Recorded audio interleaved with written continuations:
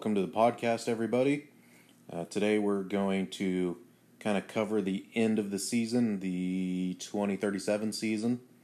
We'll cover how the playoffs ended up and the awards, although I think I covered those a little bit last episode, so we'll go through that pretty quick. Then we'll hit a couple of the development trait news. A few people changed or improved their development traits at the end of the year when they got awards and things like that, and maybe we missed a few of those, but that's okay with me. And then we will cover, of course, everybody's favorite, draft grades, and then we have a very interesting user question, which I have quite a bit to say about, so that'll be fun. Let's get to the end of the year.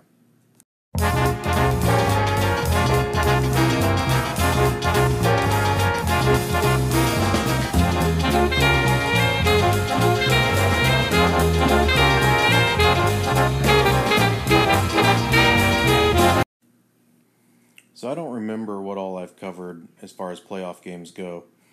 So I'm just going to go to the conference championship games, and I don't remember them very well either. So this will be just fantastic journalism here.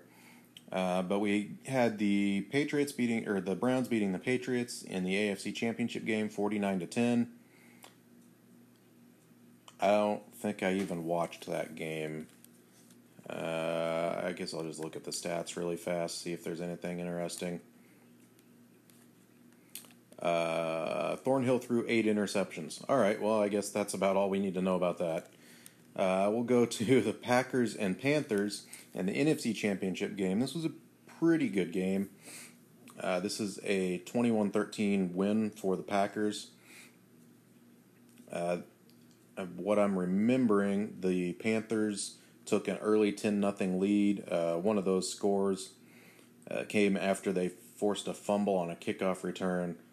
Big hit stick on the kickoff returner, and he fumbled it. The Panthers had a really good field position. I think that's when they got a touchdown there. So they went ahead 10-0. But then a couple interceptions kind of later in the game evened things out there. The end of the first half, there were interceptions going back and forth a few times. I think the Packers took a 14-10 lead by halftime, but I don't remember exactly. The Packers played pretty conservatively in this game and really played pretty safe and did well. Corcoran didn't even have 200 yards passing, but their defense really did the job with the turnovers. And for the Panthers, it was a few bad interceptions that really did them in. A couple big plays from the Packers put them ahead. Jalen Albury had a long touchdown reception, and so did Bo Nicholas. So a couple explosive plays did the scoring for the Packers, and then they kind of cruised from there. So 21-13. I don't know what the Panthers' quarterback plans are going forward. Lafferty was not great in this game. So we'll see if that's a different team heading into the playoffs, hopefully, next year. Also had some trouble getting that game started because both teams kept wearing weird jersey colors. For some reason, couldn't get that figured out. And then the Super Bowl was the Packers and Browns. This was a very good game, I thought. Cleveland won 27-17. Big difference here was, I'd say the difference was turnovers, but really the story of this game was pressure on the quarterback. The Browns put a lot of pressure on the quarterback. One particular instance of pressuring the quarterback directly resulted in an interception. And they really kind of hurried Corcoran getting the ball out all game. I thought Corcoran really played pretty well under those circumstances.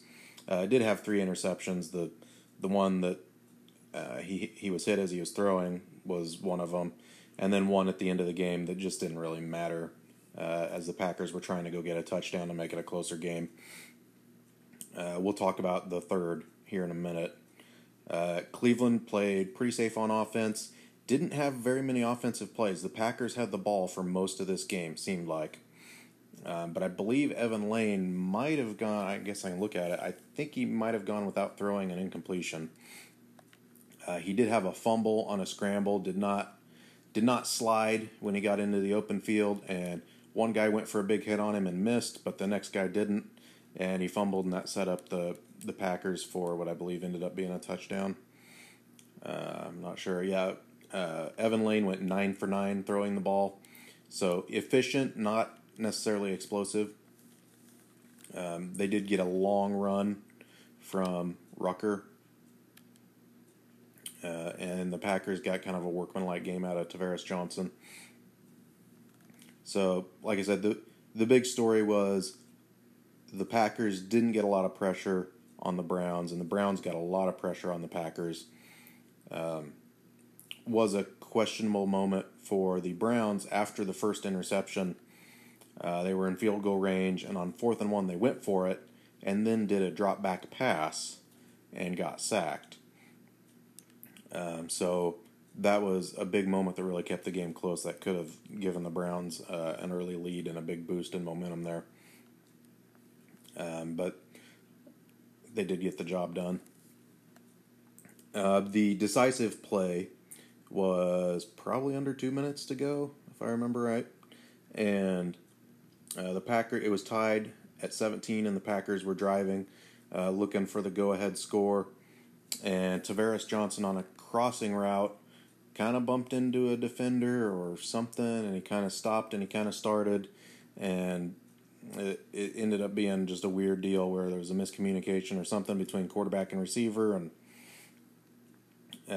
whatever the case may be, the ball ended up going right to a defender who only had to beat offensive linemen to score a touchdown. So a pick six put the Browns ahead and really was the decisive factor in the game. So that it's kind of a disappointing way for a team to lose a game, kind of a anticlimactic, if you will, way for the game to be decided. But at least it was a close game and pretty well played throughout. So congratulations to the Browns with another Super Bowl victory, and well earned. I think there's going to be a different Browns team next year, so that'll be interesting to see how that turns out.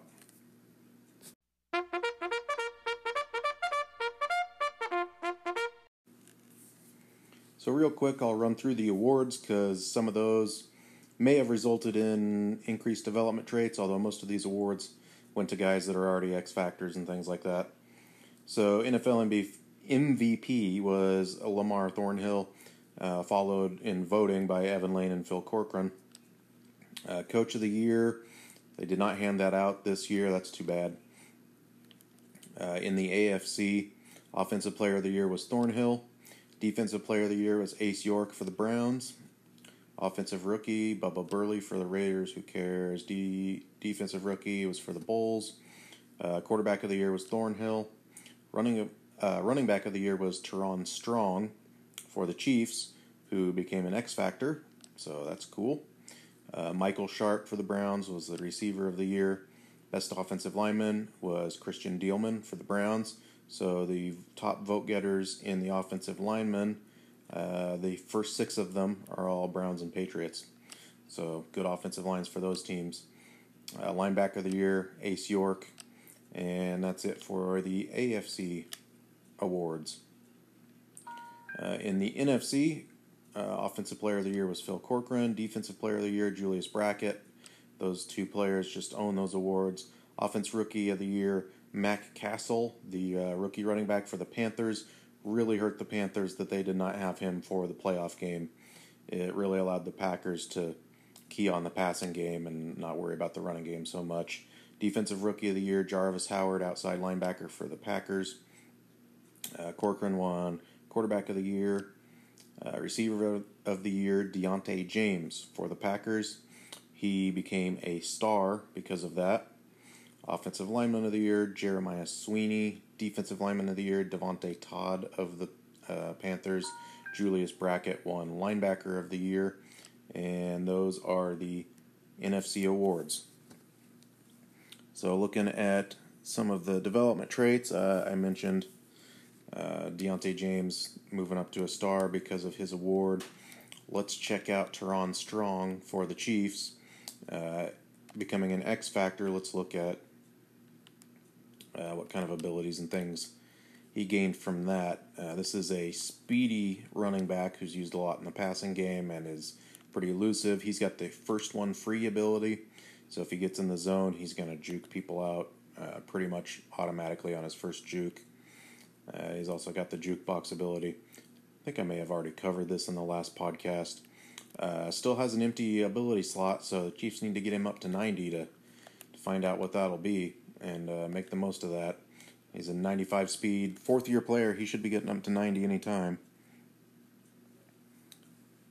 So let's see, we covered Teron Strong. Lyle Walker going to X Factor for the Panthers. Again, this is a K-State player. The Panthers GM loves those K-State players. Tends to be a big K-State fan, I think.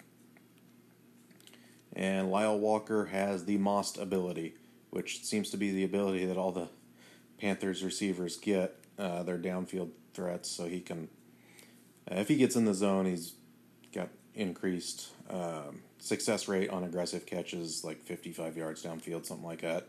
This is a very fast guy, 96 speed, 93 acceleration, 92 agility, gets in and out of breaks really quickly. Tough guy to cover right there. And he's an in and out elite as well.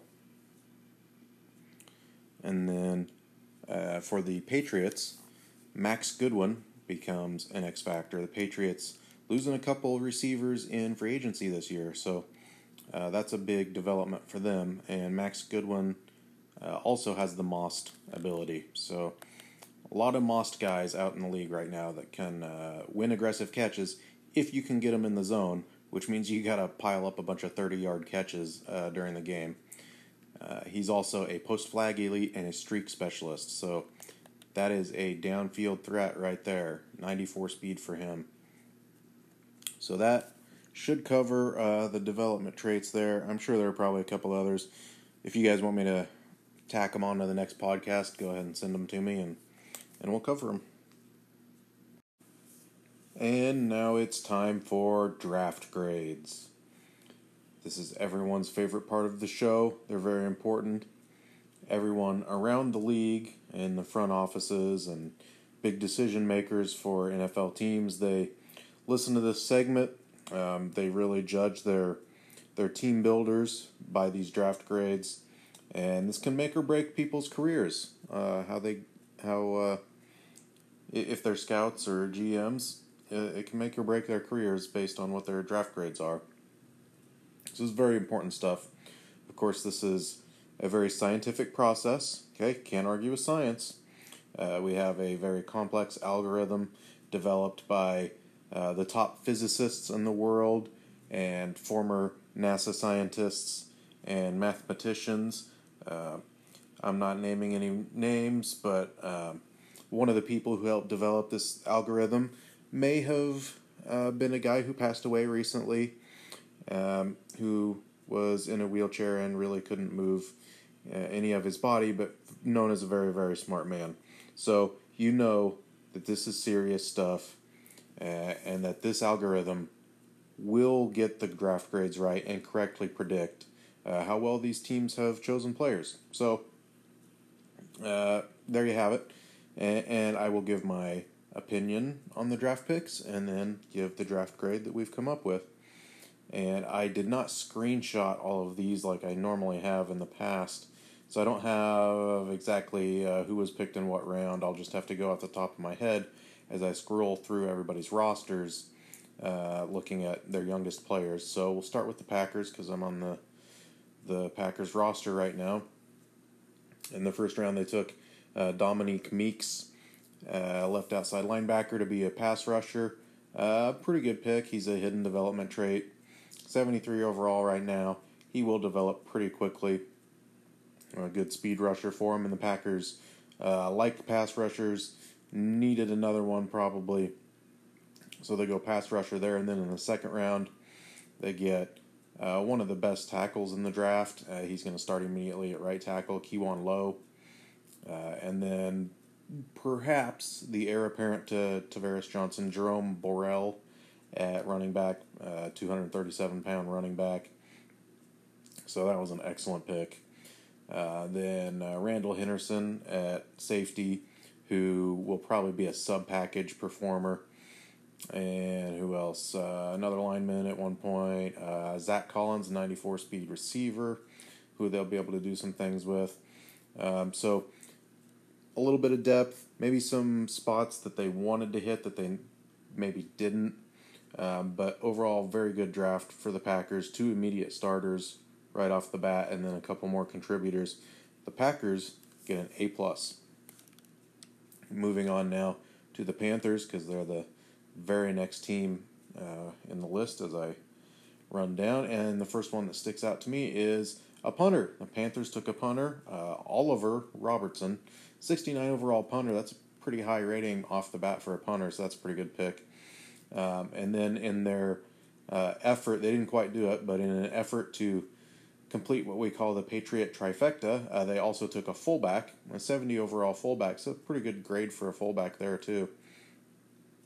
Obviously had a first round grade, but it's a fullback, so maybe not that valuable of a pick. Nathan Murphy at fullback. He'll be a decent fullback. Don't know how much they're going to use him. We've got Anthony Harvey at defensive end. Good pick, Gerard Hopkins at center. I think this was a third-round pick, 69 overall. This guy should be able to contribute if they want to get him on the field. If not, he'll be good trade bait later. Of course, the highlight of this draft class for the Panthers is the number 1 overall pick, Jimmy Griffith at quarterback. This is a big guy, 6'4", 235. He's a strong-arm quarterback. Let's look at some of his traits here. Throwing the ball, if I can find them. Deep route running, I don't care about that. Okay. Short accuracy, 80, 85 mid accuracy, 79 deep accuracy. Yeah, that's all right. For a rookie starting out, those things will have to improve, particularly the deep accuracy if they want to go down the field. Throwing under pressure is in the high 70s, as well as break sack and play action and some of those things.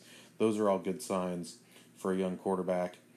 And what did I say? I think he's 76 overall to start off with.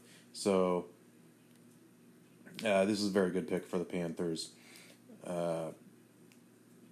There's a pretty good future there for him. And then looks like probably going to be a depth play for Denard Blade, the corner that they took. He's a 67 overall, but he should be able to fill in that secondary and help out in a number of places, maybe a slot corner. And then Taroy, no, not Taroy Glover or Taroy Jackson or something like that, just Taroy. Right tackle, pretty good pick, 72 overall. I don't know if he's going to play or not. But the other highlight of this draft for the Panthers was Jelon Walker at tight end, one of the highest rated players in the draft, at 86 speed for a tight end and 78 overall. He's going to be a stud. He's going to play immediately. He's going to contribute immediately. So a really good pick there. Great draft by the Panthers, I would say. This was a really great draft by them. They get a B+. Moving on to the Patriots.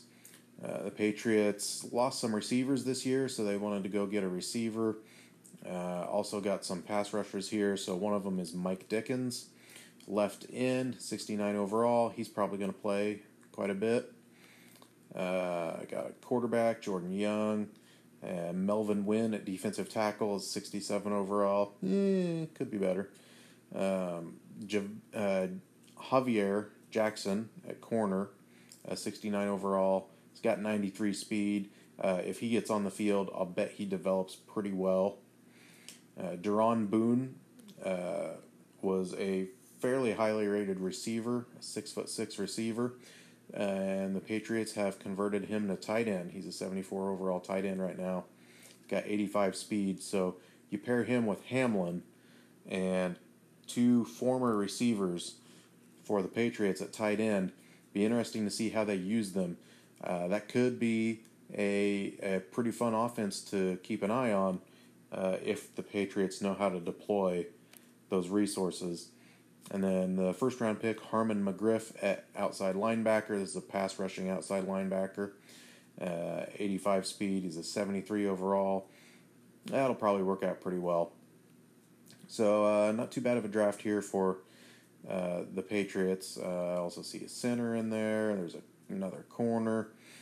So some depth in these other places. Grayson Wells, 71 overall, left guard, could be a player at some point. So let's see. I don't know how many of these guys are starters. McGriff probably will be, and Boone will probably play, and Javier Jackson at corner. He should play at some point. So some contributors there. I don't know how many of these guys are starters, and because I don't know if the Patriots are actually going to start some of them, because they kind of haven't in the past, that's going to hold down their draft grade a little bit. They get a B minus. Moving on to who's next, the Browns. Look at the Browns draft. They were picking very high. Team in need of a quarterback after trading Evan Lane, which was just a shocker. I don't know if it really was a shocker, but according to Twitter and the game, it was. Let's see, they got Terrell Herrick at right tackle, 68 overall. I don't remember what round he was drafted. Drafted a couple of speedy rookie receivers and corners. Not all of them were very skilled, but the highest pick they had, Ralph Frederick, 6'2" corner from Baylor that's got 94 speed, 93 acceleration, 86 agility. He's going to be pretty good. That was a good pick for them. One of those kind of no-brainer picks that you don't want to overthink, and if you don't overthink it, then it turns out really well. Looks like that's how this is going to turn out. Heisman winner as well. Heisman winner as a receiver, if I remember right, so maybe they can try to play him both sides of the ball and then get him hurt. So Ralph Frederick, the big pickup for the Browns there, and he's going to be a star. Let's see, who else did they take? I know they took a quarterback at some point. I don't see him. Oh, here we go. Adrian Gonzalez, 23-year-old quarterback. That's why it took a little while to scroll to him. This is going to be a project for him, but the Browns can probably do it. And he's got a lot of weapons to work with, so he should be able to pile up stats and develop quickly.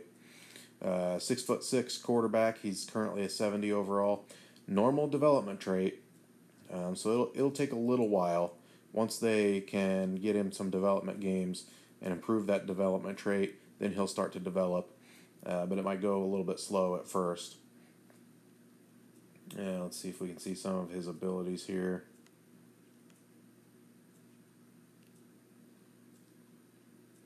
All his accuracy stats are right around 80, and break sack, throwing on the run, throwing under pressure, all that's around 70. So yeah, a little bit of work to do. He's certainly whatever his name was, not quite up to par with the Panthers quarterback that they took. So it'll be interesting to see how this works out for the Browns. If they're near the end of the year going, man, I wish we had a quarterback on this team, or if they're coaching him along. We also got Eric Schumer at right tackle, 68 overall. Guy named Gordon Brewster at tight end, 67. I don't know how much any of these guys are going to play. So this draft for the Browns really is about offensive line depth and Frederick at corner and what was his name, Gonzalez? Gonzalez at quarterback. And we don't know how Gonzalez is going to turn out, to be honest. So the Browns get a B minus. Would have been much higher if they had anything that was really exciting to go along with Frederick, who was really an A-plus pick. Lastly, the Chiefs. The Chiefs were picking, I think, number 2, and went out and they got Dylan Nixon at quarterback. And he's already a team captain. He's 72 overall. Scrambling quarterback, so he's got 87 speed. He's going to be able to run around a bunch. The Chiefs really like that in a quarterback. I don't always see them getting very many rushing statistics with the quarterback. But he will have the ability to run around. He's a hidden development trait, so that's exciting. That's the highlight of their draft there. Another big one is Rashawn Roland, a highly rated middle linebacker. He's got pretty good speed. he's going to be a good player. I think he's a run-stopping linebacker. That was their other first-round pick, if I remember right. And then after that, this draft gets a little iffy. We got two players in the 50s that were taken. But right outside linebacker Vince Culberson is a 68 overall, and Dion Mack at defensive tackle I think was a pretty good pick. Also a 68 overall. They'll pair him with Devontae Swede and boost that defensive line a little bit. So I think really 3 good players there and another decent one. So not a bad draft for the Chiefs. The Chiefs get a B. All right, we have a listener question, and this is going to be fun. This is a real listener question, and it's pretty complicated. I'll talk about it for a little while. But this comes to us via Discord, and the question is from Excessive Griefer, who asks, how do we defeat the commissioner? The commissioner, of course, being the coach of the Browns. How do we defeat the Cleveland Browns, who have won 5 Super Bowls in a row, maybe, something like that? Wants to know how to beat them, and I think maybe part of the reason they're winning so much, that answer is right there in the question, that they're the commissioner. They set up this league, they set the rules, and just so happens that they seem to operate quite well under those rules. So, might want to investigate that, but I'm going to take this as if you don't think there's any funny business going on. Charles Davis on Twitter, on the game, thought there might be funny business going on. And that's not the first time I have seen tweets to that effect on the game. But I'm going to assume the best here, and this is all on the up and up, and say that first, you need to go to his house. Next, you need to turn on his PlayStation, and then you need to run down all his controllers to where they have almost no juice left. And then steal his USB cord so that he can't recharge them. That's, I think, probably a great way to do it. Another great way would be to go into his team and begin editing his players. Now, we're not changing players' abilities. That would be too obvious, also against the rules. But you could go take their toughness and their injury settings down to like 10, and that might not get noticed. And then all his players will get hurt very early in the game. I think that's also a very good idea. But if I'm going to come at this from a football angle and actually talk about what's going on the field, I'm not going to just tell you exactly how to beat the Browns. And it's also noteworthy that no one in this league has a winning record against the Browns, so nobody actually knows exactly how to beat the Browns. But I can tell you what I observe, and I'm not going to give you the keys to the car here. Some of this you got to learn on your own, but I'm going to tell you what I observe about the Browns. So we'll start with the Browns offense. What do you do with the Browns offense? This is probably going to be a pretty different Browns offense, at least personnel-wise, coming up in the future. So things may change. They may be different than what they have been, but in the Browns' prime at the beginning of the year, or at the beginning of this franchise, and then in this later iteration with Evan Lane and all the weapons he's had, the Browns are going with basically 2 offensive formations. And that's it. It's the, I don't remember the names of them. One of them is wing stack, something like that, where there are 2 tight ends on one side of the field, and then 2 receivers on the other, and they're tight. They're both lined up tight to the formation, and they're close to each other. And then a single back in the backfield. That's the under center formation, and that's basically their running formation. And we'll cover that one first. So in that formation, the Browns, they're looking for a couple of different things. In the run game, they really want to run stretch run. So if they see a light box on either side of the center where they can run stretch run, they're going to run there. So that's one of the first things you have to look for. And if you present a defense that gives the Browns a numbers advantage on either side of the ball, particularly that tight end side, you better expect the stretch to be run to that side. And I'm not going to tell you what to do about that because I don't always know. But I do know that your user player really needs to help out, needs to get over there and make tackles. As far as what defense to run, I can't tell you. I'm of the opinion in that formation that you cannot give a light front to that Browns team. So then in the passing game, out of that formation, there's sometimes some play action, but usually if there is man coverage or possibly a cover two, some defense that does not leave a player that is above and maybe slightly outside of the tight end side, they're very good at getting the tight end on a corner route to that side. So you have to do something to take away that. And on the other side, they'll make up the routes, but the routes that they're really going to do is they're going to try to go down the seam with their big fast guy. Right now that's Michael Sharp. Or try to find an out route with another route, deeper route, clearing it out. That's mostly what the Browns want to do out of that formation. There are some crossing routes occasionally, but they're looking for chunks of yards. And so you've got to try to get defenders in spots that make those routes hard to complete. And it can be pretty tough to do. They will run in the middle if that is given to them, but the running game is usually to the outside, and then the passing game is usually down the field to the receiver or to the outside on the receiver or tight end side. And then the other formation you got to worry about, and I don't remember the name of this one either, but it's got a flexed, or not a flexed, but a tight end off the line of scrimmage, right off the tackle, and then a wide receiver on the ball on that side in the slot, and then a wide flanker on the same side. So there's three receivers to one side, and then on the other side you've got Michael Sharp. They run that side to the right most of the time, and then Michael Sharp is out on the left, and the running back's on the left.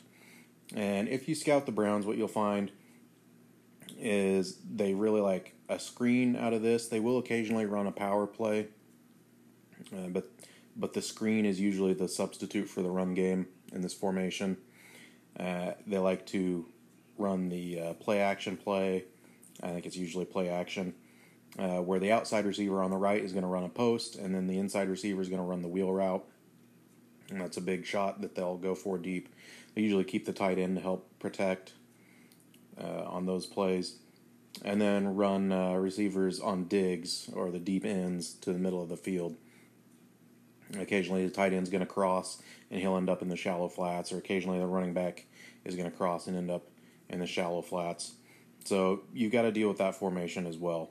This formation, unlike the under center formation, if you line up in man coverage, it's very obvious because both corners are going to go over on the side where the receivers are, and that's going to leave the tight end one-on-one with a safety or a linebacker. And if you're in zone, then that's very obvious because then there's not two corners over with those two receivers. The shotgun formation, it's a little easier to switch between man and zone. But the things you got to do is, first of all, you always got to make sure that they just can't run right past you, which the Browns have a bunch of speedy receivers, so that can be a tough thing to do. And then you got to play the screens. If you're not in man coverage, then the Browns like that screen. If they don't know what zone they're looking at, which they usually do, but if they don't, then they'll run a screen just to get the ball into a playmaker's hands out in space. Now, Rucker is not with the Browns now, so I don't know who that player is going to be. Maybe that'll be less of a weapon in their offense, but we'll see. I lost my train of thought there. Oh, so if they see zone, then the screen is a possibility. Against man coverage usually takes care of screens, but then you've got to worry about, especially if you're playing cover 2 man, it's very obvious pre-snap that it's cover 2 man, and there's a lot of open space over the middle of the field usually against cover 2 man. So you got to do something to prevent the in-breaking routes. I have seen several teams just get slaughtered by the Browns slot receiver running a post against cover 2 man. So you got to do something about that. That's probably enough X's and O's to cover that. The important thing here is if the Browns know what coverage you are in pre-snap, they know which plays they like against those coverages. You know, if it's like a cover 3, they want to run outs at the sideline, or maybe a cover 4, they want to run outs at the sideline. Cover 2, they can beat you deep down the seam. If it's the wrong cover 2 man, they're going to play in the middle. Those sorts of things. So the biggest thing that at least helps slow down the Browns is you cannot let your coverage be obvious pre-snap. Make them read the coverage post-snap when rushers are coming, when everybody's running around. Pre-snap, they know where they're going with the ball before it's even snapped, and that's awful tough to deal with. Now, how do you do that? Well, you're just going to have to figure that out on your own. There are some things you can do in coaching adjustments, and I will say that pre-snap, if you learn the controls, you can change individual defenders' assignments pre-snap. So if you want to take a guy and you want to make him double a receiver, you can do that. If you want to take a guy that's blitzing and change his assignment to dropping into the hook to curl zone, you can do that. I haven't gotten good at it. I don't know if any of us have. I think it's really tough to do because you got to hit the controls quick. You don't have all that much time when you're playing defense. You're at the mercy of the offense when they snap the ball. But if you practice that, you might get pretty good at changing some individual defenders' assignments. And so they'll look like they're lined up in one coverage, but if you change their assignment, then they'll do something that the quarterback isn't expecting. Again, I don't know if anybody's going to get very good at doing that, but that is one thing that can be done. And then, man, your user player has got to help you. Your user player has got to get in the way of the Browns' primary read if you can make it happen. And I've kind of outlined what some of their things they're looking for is, but if you really want to know what their primary read is, you got to watch a lot of their games and do the homework like most guys do. Well, that was quite a bit of rambling about the Browns' offense. Let's talk about their defense. They do a pretty good job of mixing things up if they need to. If they don't, you're going to see cover 1 and a lot of man blitzes and man coverages. And they're going to try to sit somebody in the middle of the field and play tight coverage and make you throw it into traffic. If you are dealing with a lot of cover 1, you got to be able to complete passes outside the hash marks, out by the numbers. It's really helpful if you got some speedy guys that can get open on double moves if you can go down the field on things like that. Because they're going to bring people after you, and they're going to play tight man, and it's tough to get open against them, especially in the middle. I will say this latest Browns defense, now they've lost some players from it, but I thought this latest Browns defense, if you could come up with an offense that was built on power and power running, you should be able to beat them because they were light up front. Not a lot of big guys. They're very fast. They're always very fast, especially at the linebacker level. But not a lot of big guys that should have been able to take on an offensive line that's going to go forward and block. So that's something to keep in mind. The Packers tried to do that and they weren't able to do it a couple of times. So maybe that's tougher to do than I think. They're certainly going to put a bunch of people in the box if you are in a formation that's very friendly to running. So you got to be able to balance out some of that. And I think balance is a very important part of playing against their defense.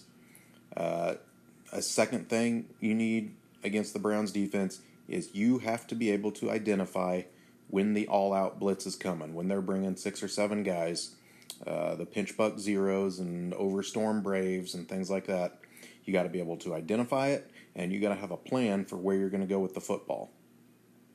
You also need to know that if you're going to go to the same place with the football every time, there's going to be a user defender there pretty often. So you maybe need to have more than one plan for where you're going to go with the football.